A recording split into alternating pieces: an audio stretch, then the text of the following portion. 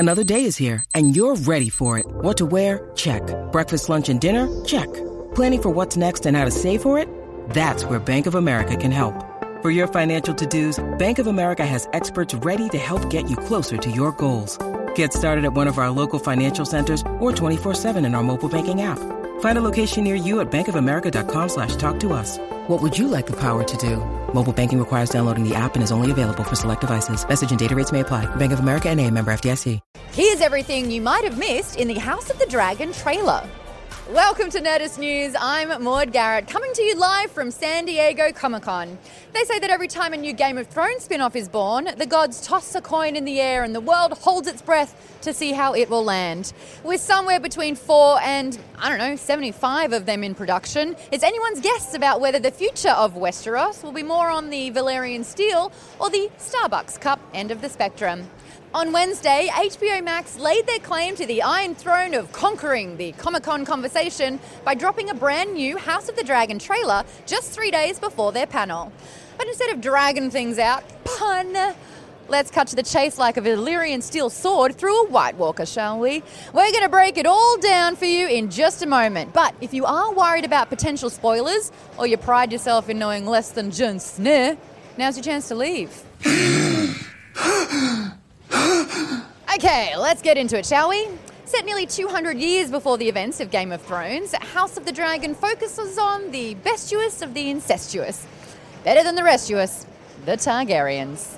Specifically, it centres on the events that led up to the infamous Dance of the Dragons, a civil war that nearly burned House Targaryen to the ground. The central conflict here is a tale as old as time. Who will succeed King Viserys Targaryen on the Iron Throne? Now, one side puts forth Princess Rhaenyra, the firstborn child of King Viserys. Another says that Daemon Targaryen, the rogue prince, you had me at that, is the rightful heir to the throne. Now, unlike the Viserys we met on Game of Thrones, the crown isn't what injures him. We see that Viserys cuts his finger on the Iron Throne in this trailer, which is meant to be more of a visual metaphor here. However, he famously cut himself so badly on the throne that he needed 2 fingers amputated in the books. That's why we read the books for you. You're welcome. With the trailer's focus on Daemon losing his claim to the throne, the shot of him standing on a battlefield could be the War of the Stepstones. With the Iron Throne eluding him, Prince Daemon joins forces with Corlys Velaryon to try and conquer a kingdom of his own in these Stepstones, islands that are in between the coasts of Dorne and Essos. And that isn't Prince Daemon's only battle either. No. We see Sir Criston Cole of the King's Watch fighting Prince Daemon in a melee. This is likely the tournament where Criston becomes a member of the King's Watch. We see Cole and 6 other knights at a private ceremony with Princess Rhaenyra too.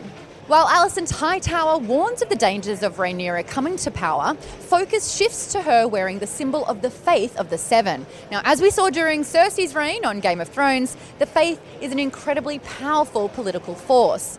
Shame. Don't worry, we loved you in Ted Lasso. Thanks to their brutal treatment at the hands of King Maegor the Cruel, the Faith have a complicated relationship with the Targaryens. At this time, the Faith's headquarters were in Old Town, the home of House Hightower, which explains Alicent's connection. But Rhaenyra is also her stepdaughter, and she likely wants her own children to one day take the throne instead.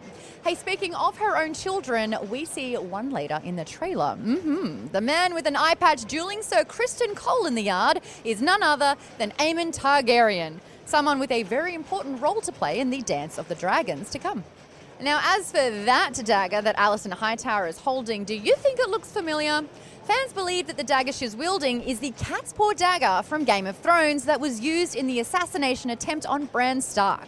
And although it's intended to be the same dagger canonically, the prop is different after the original didn't fit the new show's aesthetic. Speaking with Entertainment Weekly, series co-creator Ryan Condal said, "It's a line to walk in terms of things that you bring back from the original show and pass in a different way. I think that it's important to have connective tissue there to show people that it is the same world and history reflects on objects and the cast of people and sigils as we move down through time without it becoming too self-referential." As for the dragons in this house, well, the trailer is packed full of them. One of the highlights of the trailer is seeing the fabled Dragon Pit, home to the royal dragons of the Targaryens in King's Landing. We see Princess Rhaenyra's dragon, Syrax, Prince Daemon's mighty red dragon, Caraxes, and what appears to be Vhagar, the dragon formerly ridden by Aegon the Conqueror and eventually ridden by Aemond. Just keep your eye on the prize, Aemond. Nope, never going to happen. Anyway, folks, there you have it. That is everything you might have missed in the House of the Dragon trailer. We'll have even more deep dives into Westeros history for you on Nerdist.com as we count down the days until the series premiere on August 21. And we'll have even more updates coming to you from Comic-Con all weekend long. For now, though, tell us, what did you think of the trailer? Did you spot anything that maybe we missed? Let us know in the comments below. And for the latest and greatest in the world of pop culture, stay tuned to Nerdist.com. You're beautiful.